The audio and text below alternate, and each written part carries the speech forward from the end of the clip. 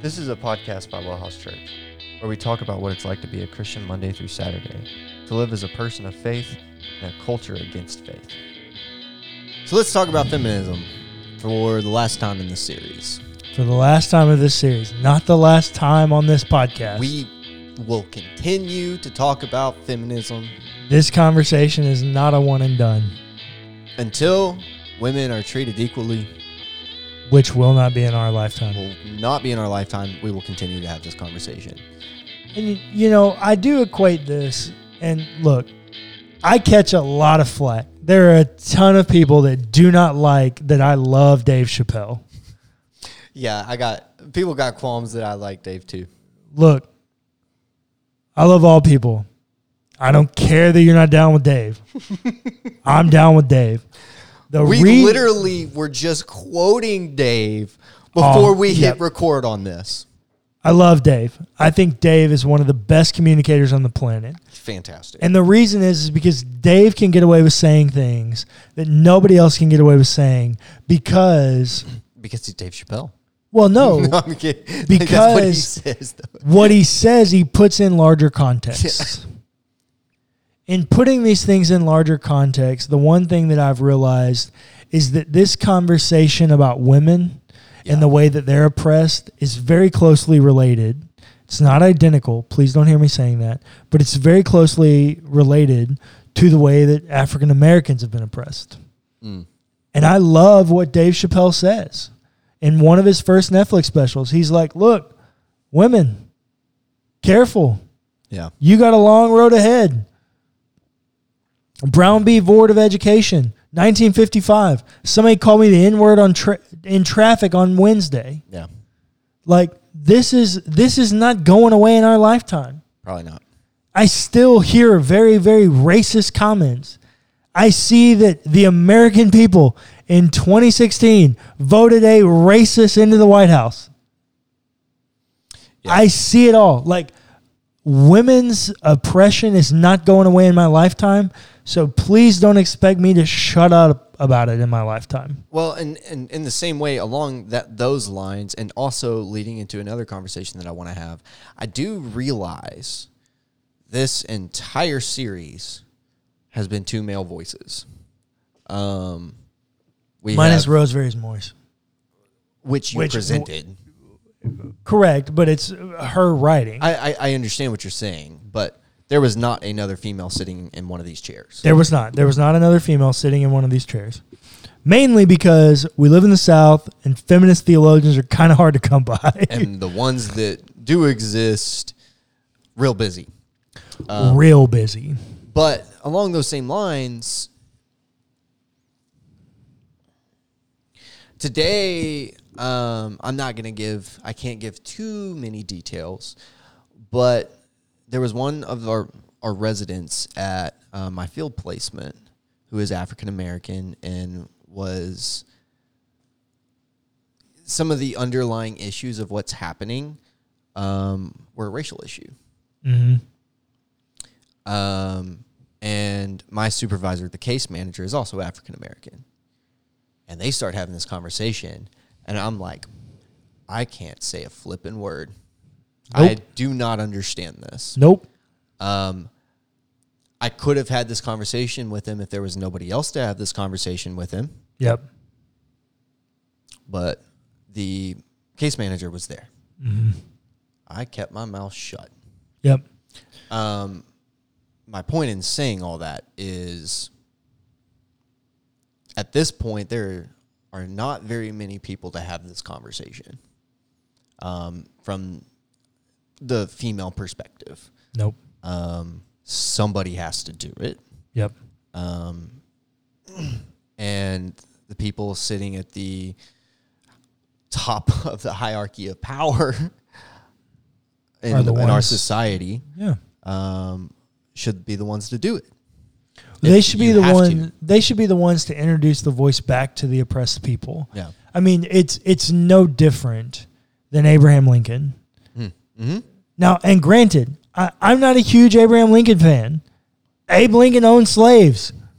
Like, talk about talking out of both sides of your mouth. Like, not a huge Abe Lincoln fan. But Abe Lincoln was a white man of power who gave a voice back to oppressed people. Yep. And for that, I can applaud. For that, I can be here for. In the same way, I get that we're two white dudes, cisgendered, white males, evangelical, middle class. Like, Do not experience oppression. I get that. But at the same point, it's the people who don't experience oppression who must give a voice back to those who are oppressed. That's right. And so, like, I haven't decided what I'm going to title this episode, but what I want to actually title the episode is, like, instead of doing it as, like, final thoughts or conclusion, but, like, why would two white dudes call themselves feminists? I love it. Because of this very reason. Like, why would two white dudes who don't actually... Dude, that's a whole podcast in and of itself. Well, it is, but... Like, no, I'm not saying it exists, or if it does, I don't know that it exists. No. It could be. Yeah, it absolutely could be. And the next time we talk about it, maybe we'll do that again. But I really, and I've said it from the beginning, like, I feel a very intense call on my life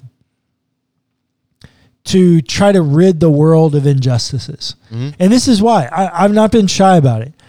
I'm like radically against hierarchy and power. Yeah.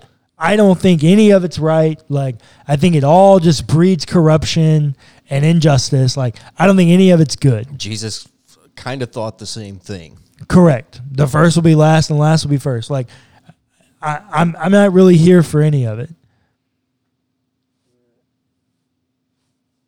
So why would two white dudes who don't actually have this issue call themselves feminists? Because we see a problem. And we have a voice, of which they don't. Yeah. Like, it's time for us to give that voice back to them. And this is one of the reasons that I'm so passionate about trying to find a way to use gender-inclusive language for God. Now, I'm also here for feminine language of God. We did a whole podcast about that, like, in this series. Like, I call God Mother in my own prayers. I don't do it publicly because people get weirded out. Like, I get it. It's too much for some people. But, like, for me, it's been highly beneficial. Like, I want the feminine aspect of God to be made forefront as well. But at the same point, like, I want gender neutral language. Mm-hmm. Like, my probably, at least over the last couple of months, my most favorite thing, like, way of referencing God is I just call him the Great Divine. Because, like, I think it's the closest thing that I can get to this gender neutral language without getting, like, super weird. Mm-hmm. Because, like, I don't want to get anywhere near Paul Tillich. Like, I don't want to get anywhere near, like, any kind of process theology kind of thing. The Great Divine doesn't do that for me. Mm. I think God has manifested himself to be the Great Divine. Mm. And if I might be so bold, I think Yahweh, like, I think that's what that means. Interesting. And so I think in some kind of weird way,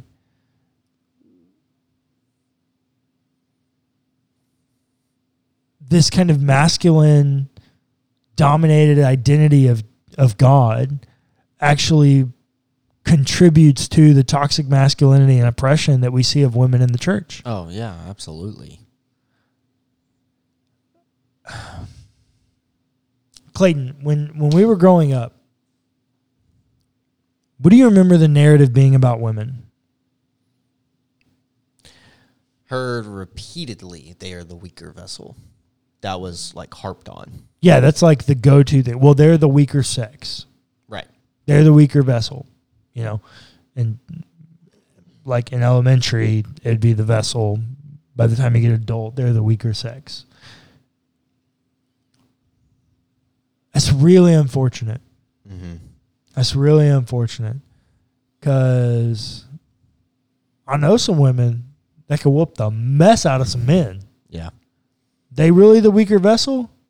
Right. No, for sure. Not the way that the tradition we grew up in presented it.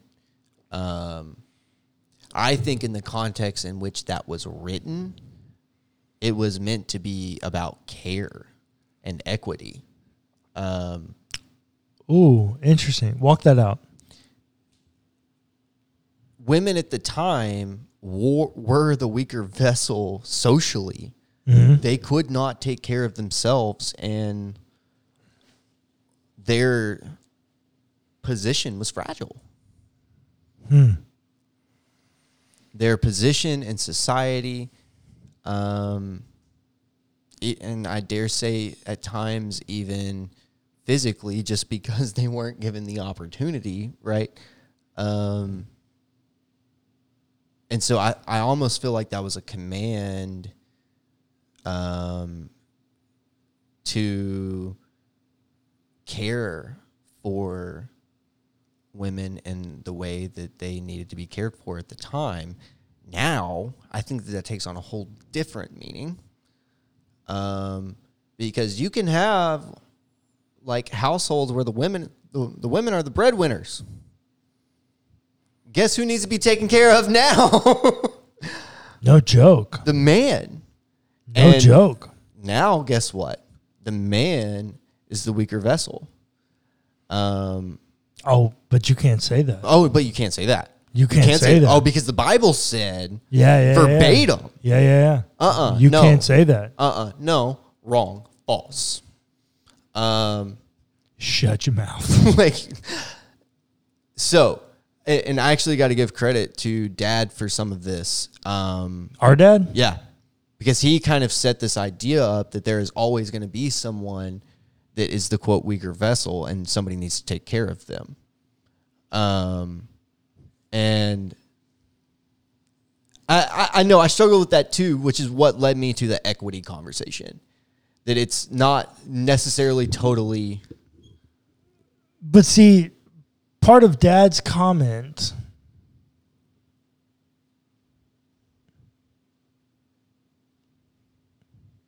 well, there's no actualization of equality at all or equity in general. No, but I walked to equity. Okay. I took that. He was not using that language. Okay. Whenever I started thinking about it, in this conversation, I kind of worded it that way. And he was like, yeah. He was trying to get there, but just worded it. Okay, I guess there's some context there that I don't understand. Because you seem to be okay with it, and I'm not, which means I'm not understanding the conversation correctly. What I'm trying to say is that I think that text is about caring for the people that cannot take care of themselves. 100%. That is what I think that text is about. Why? Because that's what Jesus did. Yes, 100%. Jesus. What did Jesus do on the cross?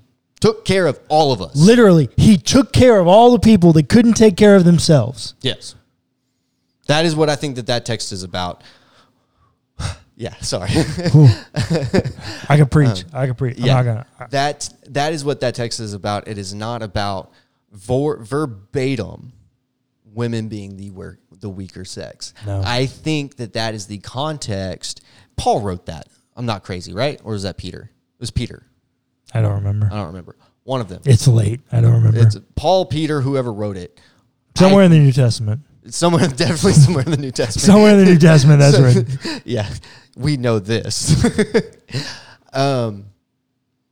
But I think that I think it's Paul. I think it's Paul. I think that when Paul is writing that, he is setting it up to say, take care of those who cannot take care of themselves. I'm convinced at this point that is the only way to read that text. When you look at the narrative, if you are trying to use that text to oppress women, shame on you. Well, look, here's the deal.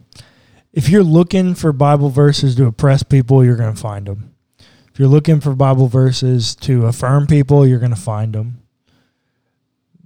All of it hinges on how you view God. Yeah. Do you view God as an oppressor or a liberator? I need God to be a liberator. Yeah. More than I need him to be anything else. I need God to be the good liberator. Amen. Yep. And until somebody can prove to me he's not that, I'm going to vehemently reject. It's Peter. I'm going to vehemently reject that God is an oppressor. Yep. Which means I'm going to reject your bullspit reading of the narrative if you choose to be an oppressor. Yep. We say all the time that we need God to be loving. We talked about yesterday on A Closer Look that Jesus exhibits all of these things, and Paul is commanding us to exhibit all of these things. If you are a toxic male pastor, you are not exhibiting that. Oh.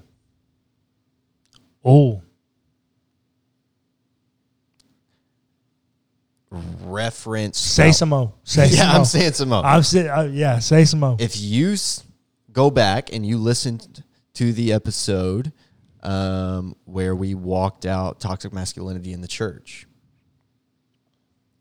if you are the Mark Driscolls of the world, you are not exhibiting the fruits of the Spirit. You are not exhibiting divine likeness because you are oppressing people.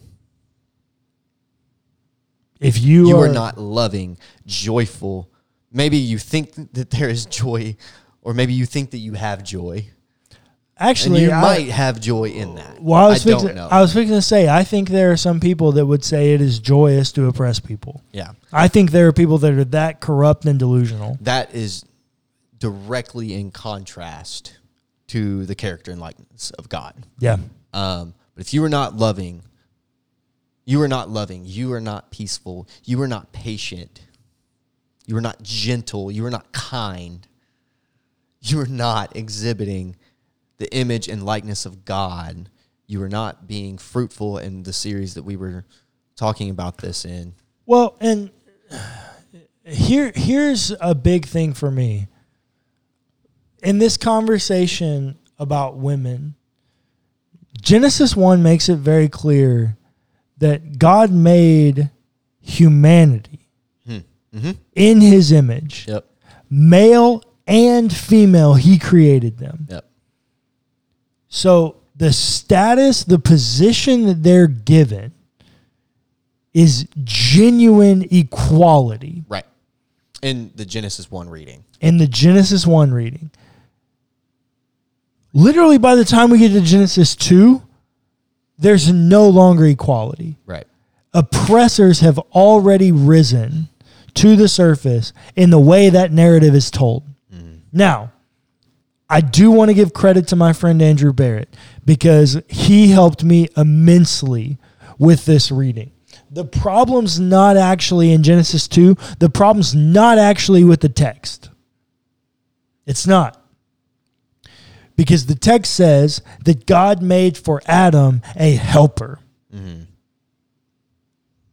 Historically, we've looked at that as a negative.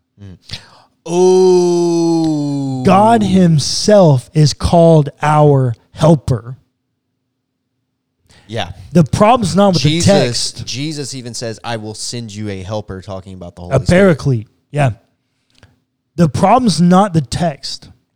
The problem's the way you've been told the text is to be read. It's the interpretation of that, yes. And so oppressors took equality out of the narrative and became oppressors.